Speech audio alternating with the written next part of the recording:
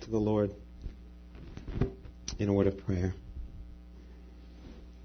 Our precious Heavenly Father, we thank you for that truth, that the sun will shine again in your own good time.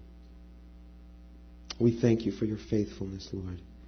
Though at times we are faithless, we know that you remain faithful. We pray now, Lord, that you'll open our hearts to hear your word and the message you have for us today. Help us to tear down the walls around our hearts, to truly let you move, to reach us where we are today. We thank you, we love you, Father. In the precious name of your Son, we pray. Amen. What a beautiful truth. It won't rain always. The sun will shine again. But sometimes it's hard to see that in the midst of the downpour, isn't it? That must have been exactly how they felt. Can you picture them inside that little house in Bethany? A house that once rang with laughter and joy, but not today. See, today that laughter has been turned into tears and the sound of weeping. That joy has been replaced with the deep sorrow, unlike any they'd ever known or felt before. And there they were, kneeling, Mary and Martha, sisters, praying, pleading to God to heal their brother Lazarus. Oh, Lazarus. His smile used to just light up the room. He was still so young, so strong, so full of joy and energy, still in his prime. But today, he just lay there helpless, with a pleading stare, that look of one who knows he's approaching death. See, he was ill, fatally ill. In fact, every doctor in the town had told Mary and Martha there was nothing more that could be done for their brother. All that was left was prayer. And that's exactly what could be heard that day in that Bethany house. Pleading prayers, punctuating the sound of weeping. If only Jesus was there. Lazarus was slipping through their hands with each passing moment. If only Jesus was there. He'd been there so many times before. He loved to spend time in that house. He loved the company of Mary, Martha, and Lazarus. He used to spend time with them. He would sit and share and teach, and they would listen and learn. They ate together. They laughed together. Why couldn't he be there right now? If Jesus were there, he would just lay his hand on their sick brother and just bring healing to him. But he wasn't there.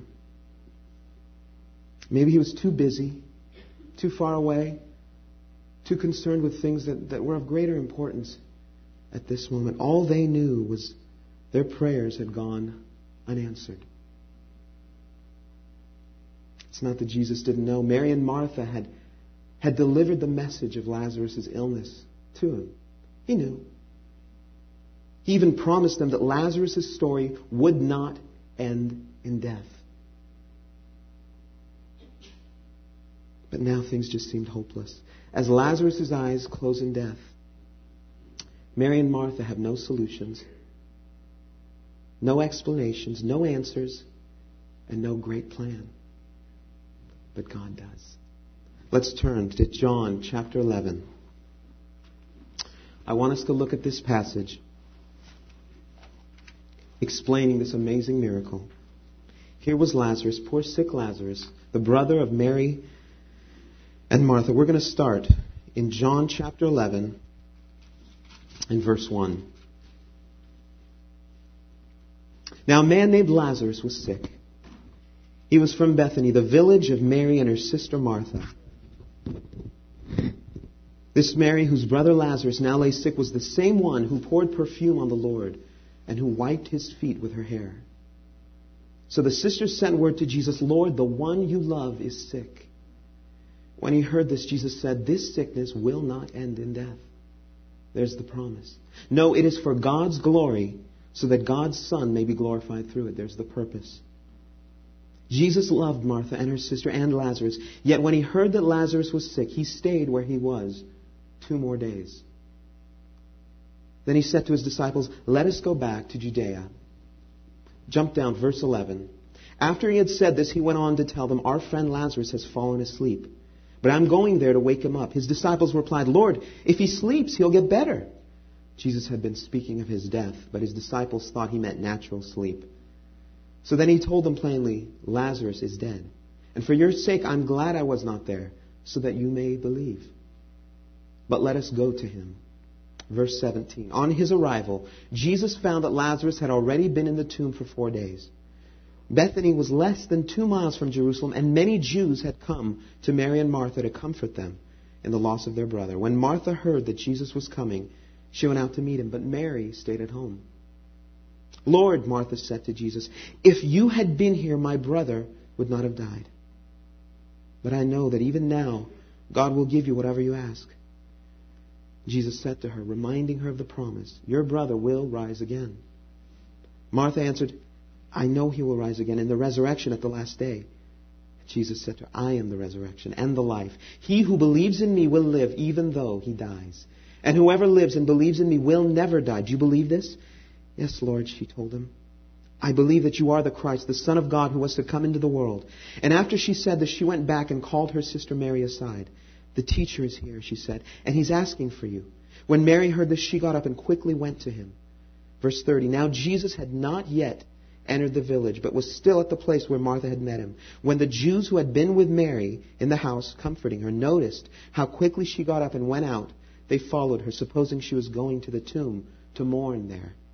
When Mary reached the place where Jesus was and saw him, she fell at his feet and said again, "Lord, if you had been here, my brother would not have died." He heard it from both sisters.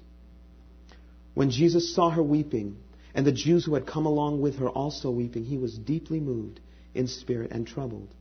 "Where have you laid him?" he asked. "Come and see, Lord," they replied. Jesus wept. Then the Jews said, "See how he loved him?" But some of them said, "Could not he who opened the eyes of the blind man have kept this man from dying?" Stop here and think about that. I love that Jesus wept. He wept because, once again, he was reminded of the effect sin had on his creation of death. He wept because he loved his dear friend Lazarus. He wept because he saw the pain that it had caused Mary and Martha.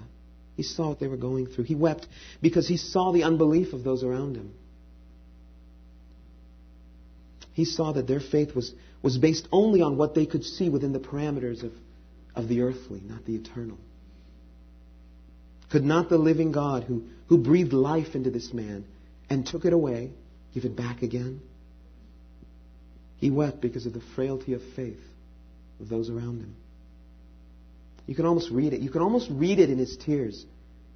"Trust me. Let me work. Put aside your preconceived notions of what's possible. This is the impossible. This is where I work. This is what I do. Step aside." Verse 38. Jesus, once more deeply moved, came to the tomb. It was a cave with a stone laid across the entrance. "Take away the stone," he said. "But Lord," said Martha, the sister of the dead man, "by this time there's a bad odor, for he's been there 4 days." Then Jesus said, "Did I not tell you, if you had believed, you would see the glory of God?" So they took away the stone. Then Jesus looked up and said, "Father, I thank you that you have heard me. I knew that you always hear me, but I said this for the benefit of the people standing here, that they may believe that you sent me." When he had said this, Jesus called in a loud voice, "Lazarus, come out." You can imagine the hush. And then a sound. The dead man came out, his hands and feet wrapped with strips of linen and a cloth around his face. Jesus said to them, "Take off the grave clothes and let him go." Once again, the Lord just blows us away. And I love how God does something so amazing, and he accomplished so many things with one miracle. In one miraculous motion, Jesus raised, evangelized, and taught. And today I want to take a look at all the parties that were present that day, at that event, at that miracle. Because everyone in this room can identify with at least one party that was there. Lazarus was given new life and a second chance. He walked away singing a new song and a personal message of how Christ had literally raised him from the dead. The crowd, the bystanders that were there that day, they saw that there indeed was a God, and this miracle maker was his son. And while everyone celebrated Lazarus' renewed lease on life, I can just imagine Mary and Martha must have looked at each other, eyes wide open, jaws dropped, awestruck, thinking the exact same thing. They learned an amazing lesson that day about unanswered prayers. First, when you look at their story, there was so much that these sisters did right. They immediately took their request to the Lord. They went to the right person right away. We would do so well to follow that example, to take our problems to the Lord with such speed. No, instead we try to work it out, come up with some strategies, some ideas on our own, maybe bounce some things off our friends, try to think of some possible solutions. Their initial reaction was the right one. Take it to the Lord. Take it to the only one who can heal, who can fix, who can restore. And they continued in earnest prayer. They poured their hearts out to the Lord. But looking at the story, you can just kind of see how desperate they got. As time passed by, as the hours ticked away, the situation grew more desperate, and no answer was in sight. Where was Jesus? He was tarrying there, just short ways away, but he wasn't here. He wasn't taking care of my problem right now. And their earnest prayer, their earnest request to a living God went unanswered. Unanswered prayers. Do you find yourself there today? Do you find yourself with no answers to requests that you've made time and time again to the Lord? Day after day, week after week, year after year. We've all been there. We've all been in a place where we poured our hearts out to the Lord. We made our petitions known to Him. Our motives were good, but we received only silence in response. Our hearts can grow cold, can't they? Our hopes can grow dim. Our faith can grow weak. But take heart, because like those two sisters, we don't know the end of the story. We don't know what's right around the corner. See, we get desperate because we only see a small circle of circumstance around us. But God sees way out into the distance. He sees over that mountain that stands in our way. And as Martha and Mary sat stunned in the wake of their brother's resurrection, they realized some important lessons, some amazing contrasts in what we ask for and how God answers. And there's three very, very simple but important contrasts, some lessons that I want us to look at and remember if that's where we find ourselves today. Lesson 1. It's not about me. Go back and look at verse 4, Jesus' response to Mary and Martha's petition. When He heard this, Jesus said, "This sickness will not end in death. No, it is for God's glory, so that God's Son may be glorified through it." Wait, Lord, that doesn't quite work for me. Look, I'm all for bringing glory to You. I'm all for bringing honor to Your name, but not when there's a direct cost to me. Not when it's so costly, Lord. I need You to do this for me because I don't want to be saddened, Lord. I don't want to be discomforted. I don't want to be disappointed. I don't want to be inconvenienced. I don't want to be hurt. You notice a common thread there? It's so easy in what we're going through to lose perspective of the fact that God wants to use us as His canvas, to paint His principles on, to be living examples of His truths, to bring glory to His name. There's a watching world out there. Well, that's wonderful, Lord, and we want to be used by You, but use us as Your examples of victory, Lord. Use us as Your examples of prosperity and success.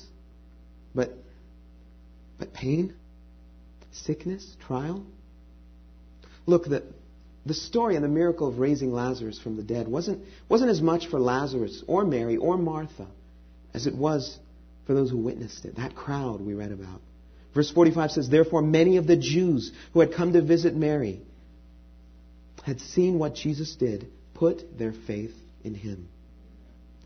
Now, what if Jesus had answered Mary and Martha's personal request, private request, in an immediate and private way? He immediately heard the news. He went to their house. He put his hand on Lazarus and healed him. Oh, well, would have worked for Mary and Martha, but what impact would it have really had on those who were watching the day of that miracle? Would as many lives have been touched if it happened that way? If it happened the way Mary and Martha had wanted? Yeah, it would have worked for them. God would have answered them, but it wasn't about them. God was accomplishing something that touched more than Mary, more than Martha, more than Lazarus. Think of those around them. Look at the impact of that miracle. Look at the way lives were changed. Look at the faith that spread. Look at the story we're reading today.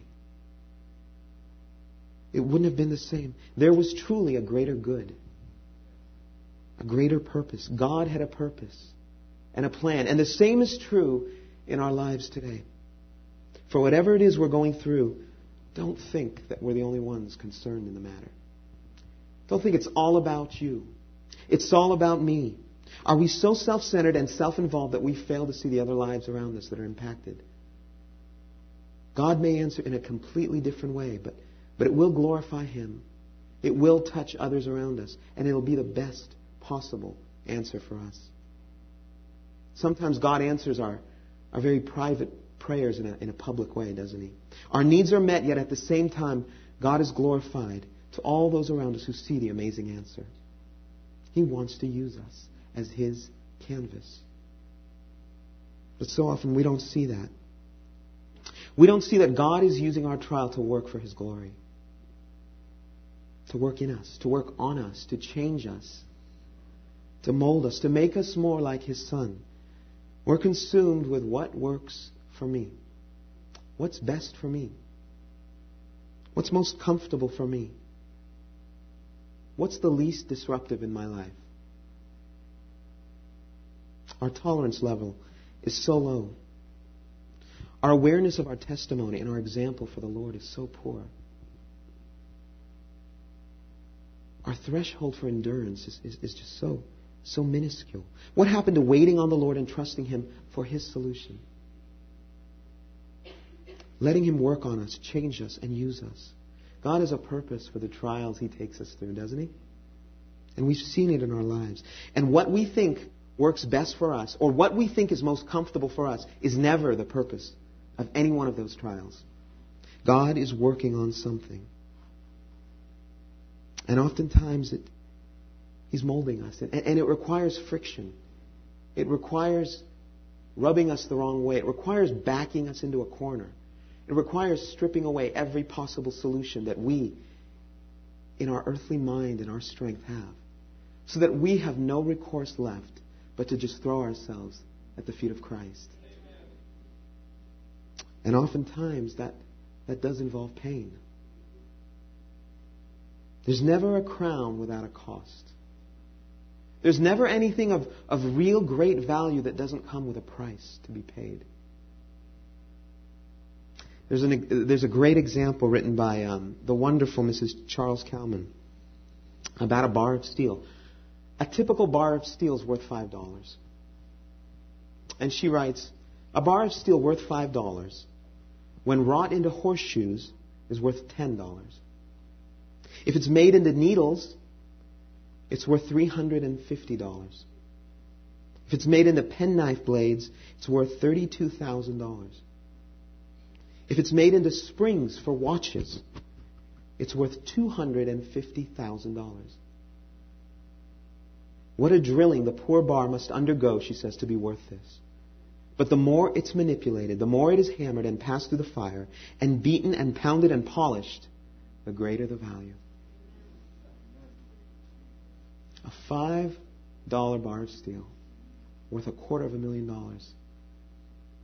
when it's beaten and polished and pounded by its maker into something of great value. So keep it in perspective. God is using the often difficult circumstances, the often difficult and painful situations in our lives to make us something of great value for Him, for His kingdom, to reach and touch others in a way we never could have before.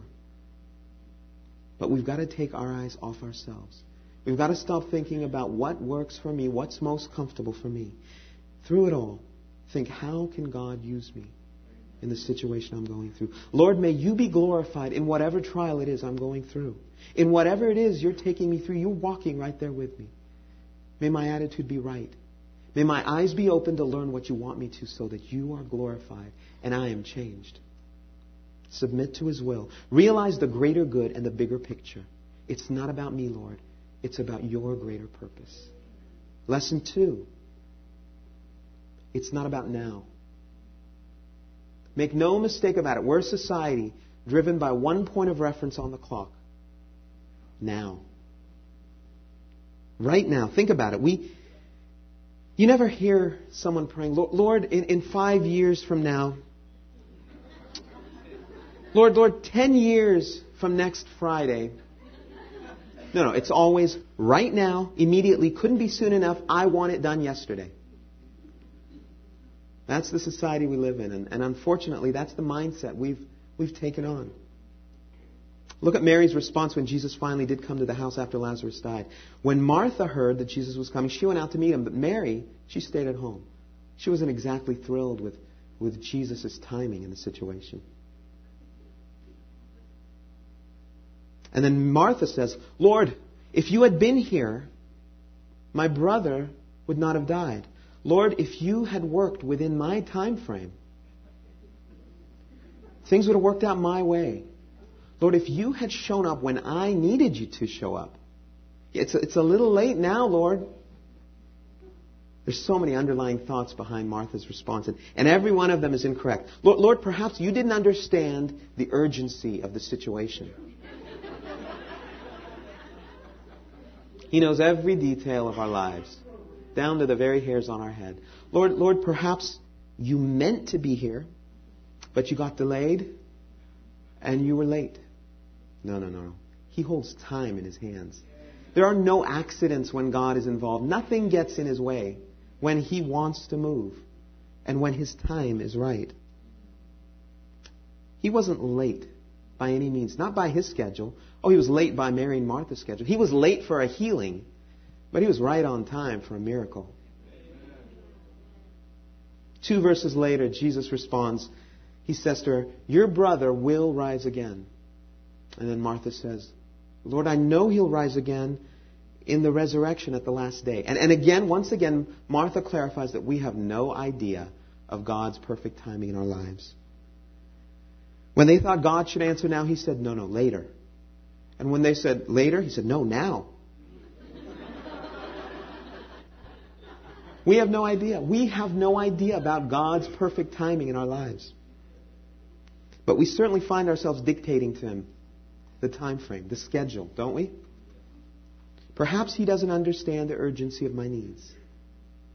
Then we find ourselves sulking in if-only land. If only God had answered. If only He sent me a spouse 10 years ago. If only He sent us a child when we prayed 5 years back. If only He had given me that job. If only that move had happened. If only, Lord. If only what?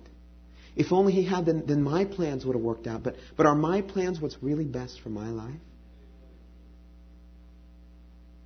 Do I really know? Do I see into the future? Do I know what tomorrow holds? Or should I trust the one who does?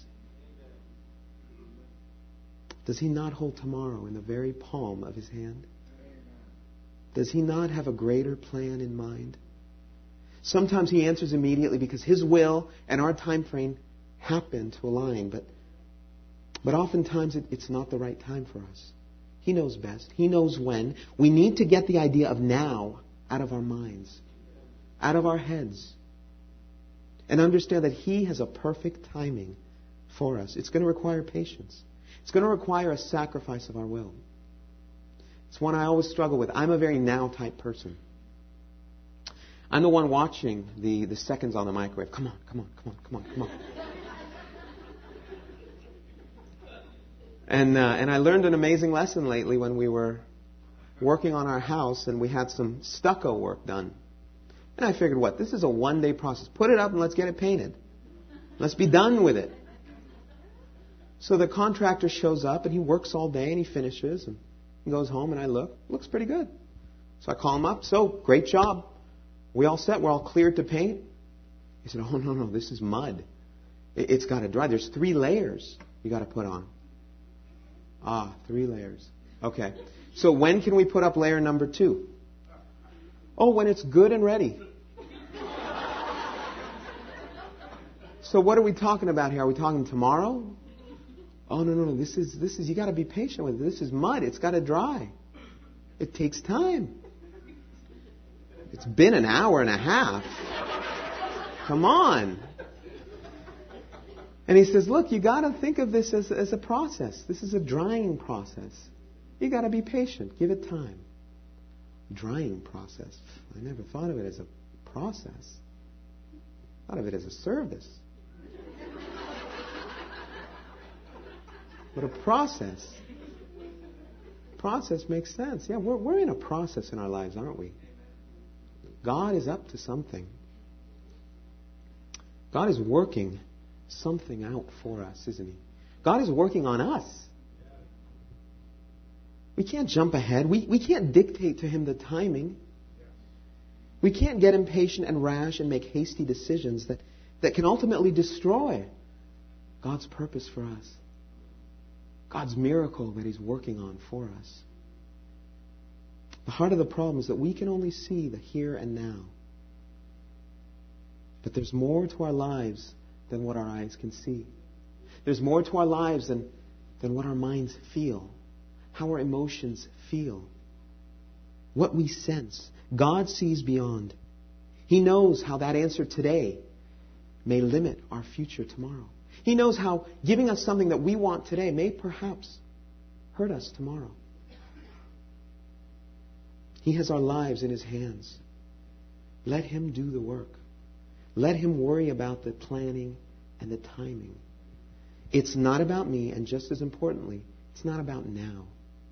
It's about God's perfect purpose in God's perfect timing.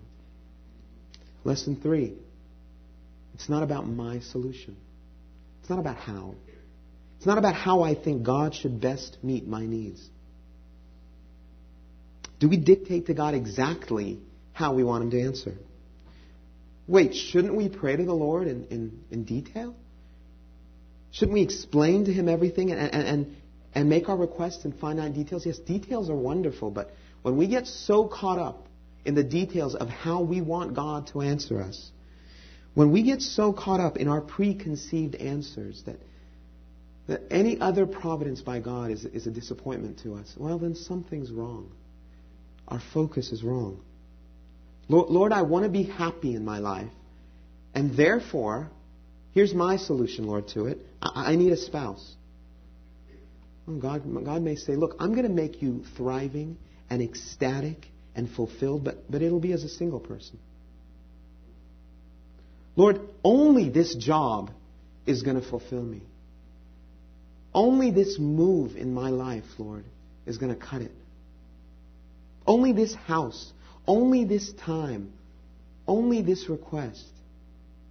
God has other plans. Seek His will.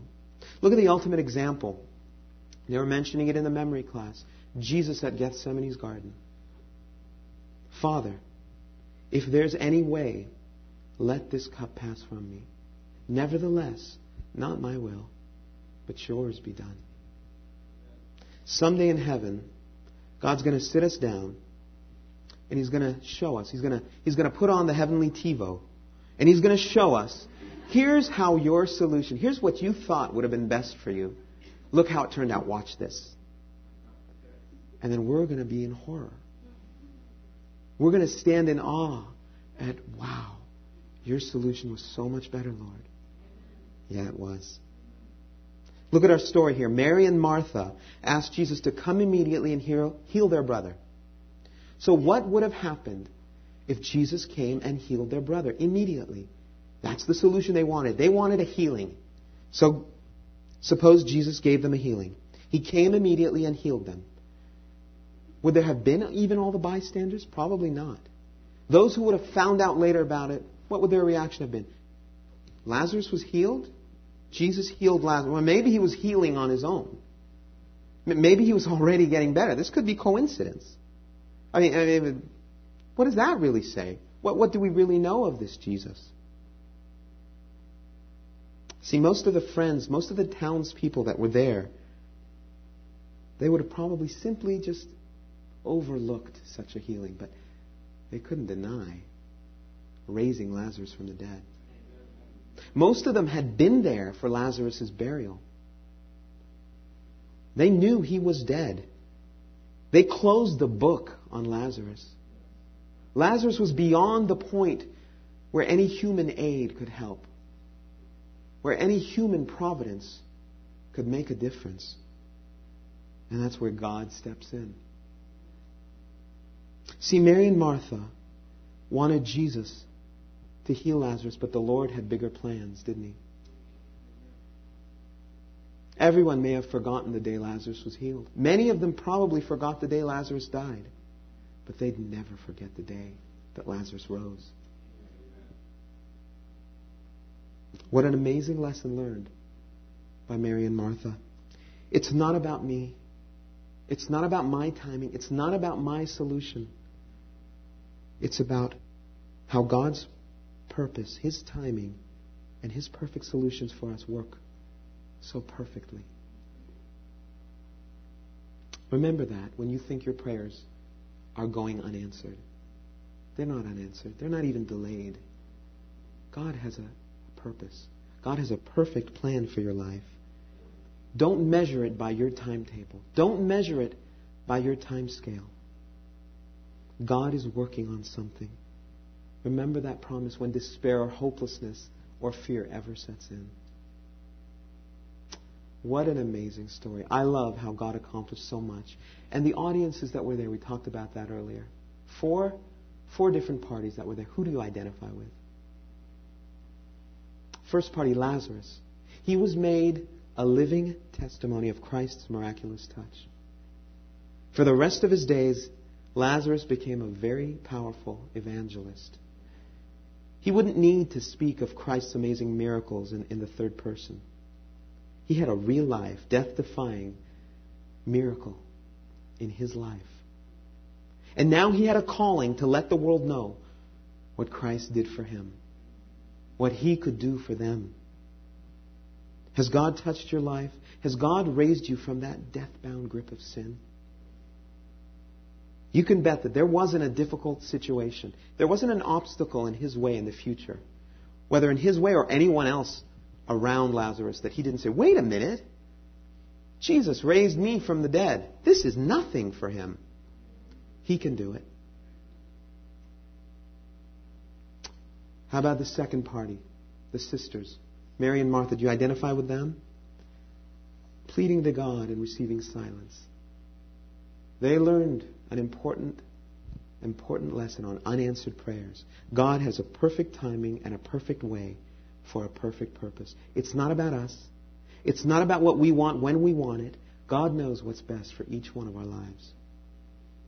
And through His answers in our lives, others will be touched. God will be glorified if we allow the Lord to make us His canvas. Just be patient. Just rest. Just trust. Give it to Him and leave it there. Are you there today? Are you in the same place they found themselves in? Pouring your heart out to God. And then just receiving silence in response. Yeah, your prayers aren't unanswered. Don't make the mistake of thinking God's not listening. Nothing's delayed. Don't lose heart. Don't lose hope. Don't lose faith. God is working on something in His own timing. Nothing is impossible. Nothing is impossible for God. Nothing is too late or too hard or too far gone. Take the words God can't out of your vocabulary. But along with them, take out the words now Take out the words me and take out the words my. It's not about us. It's about God's master plan for us. He had a different plan for a different purpose and in a different way than what Mary and Martha prayed for. But what was the end result?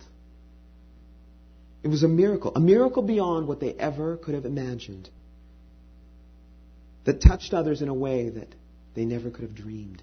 And in the process, they got their brother back. God never fails to exceed our greatest expectations.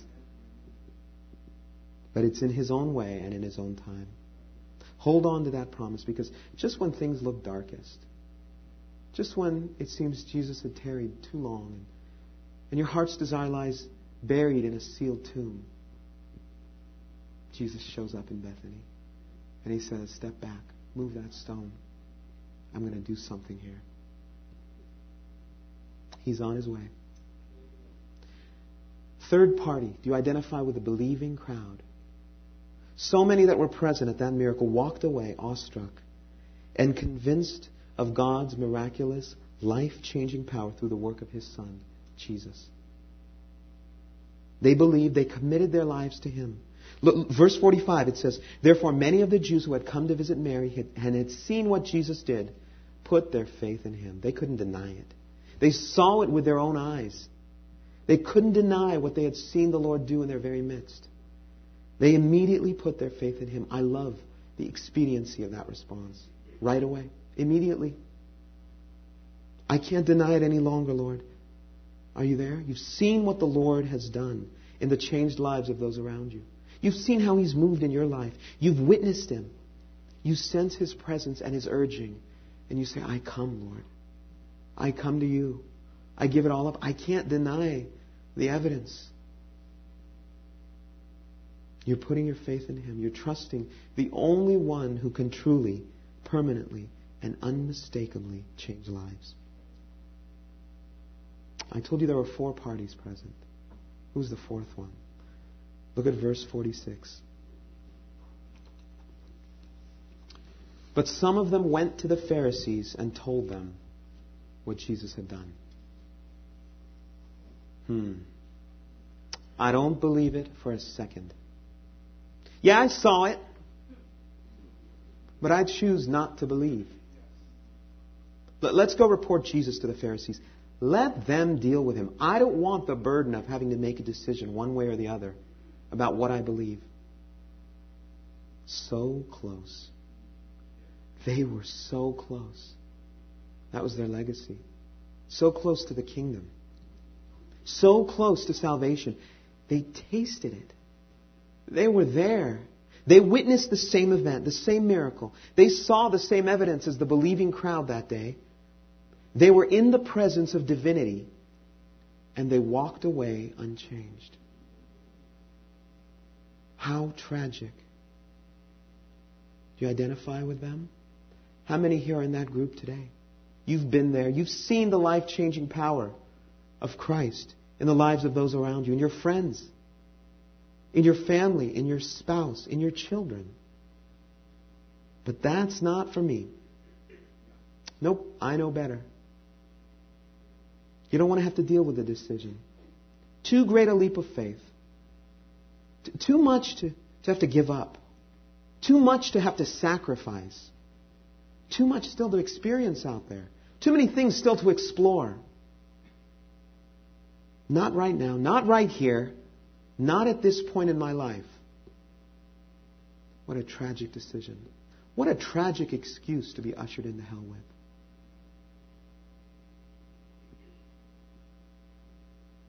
Don't get caught. Don't get caught in that unbelief, in that apathy, in the lies of the devil, in the promise of tomorrow. Tomorrow's not promised.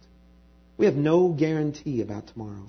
Make your decision for Christ today. There's never a moment in your life when it's too soon to choose Christ. But there will come a moment when it's too late. Don't be caught there. Choose Him. He's the only one who can save you. He's the only one who can heal and repair and restore and fix and forgive and save. Stop looking for solutions and answers elsewhere. Stop looking for fulfillment or contentment out there. You won't find it. You won't fix it. Let Him do it. Let Him fix it. Let Him take the broken pieces of your life and make a miracle out of you. You saw what He did in the lives of Mary and Martha and Lazarus. You saw how He took a hopeless situation of despair, a situation that was beyond anything that could be done, and He made it perfect. Does your life need healing? Healing. Healing, you might say. I'm beyond healing. Yeah, well, so is Lazarus. But he was perfectly ready for a miracle. He was perfectly ready to be raised from the dead. Let Him make a miracle in your life. Let Him make a miracle out of you. Let Him save you and transform you and give you a life that you could only dream about. Let's close in prayer. Heavenly Father, we thank You for yet another miracle that we read about today. Thank You, Lord, that You know better than we ever can. We thank You that when things look impossible to our human eyes, You're just beginning to choose which miracle to amaze us with. Help us to remember today, Lord, in whatever situation and circumstance that we find ourselves in, it's not about me. It's not about us. Lord, it's not about our timing and our way. You have a perfect answer for us. It'll be in the time that You know is best for us. It will bring glory to You, and it will demonstrate Your power to all those around us. And in the process, it will far exceed our greatest expectation. Help us not to be discouraged, Father, by what we think are unanswered prayers. Lift our fallen heads. Dry our crying eyes, and remind us that You're simply preparing a miracle in our lives. We love You. We thank You for Your presence with us today, Lord. In the precious name of Your Son, Jesus Christ, we pray. Amen.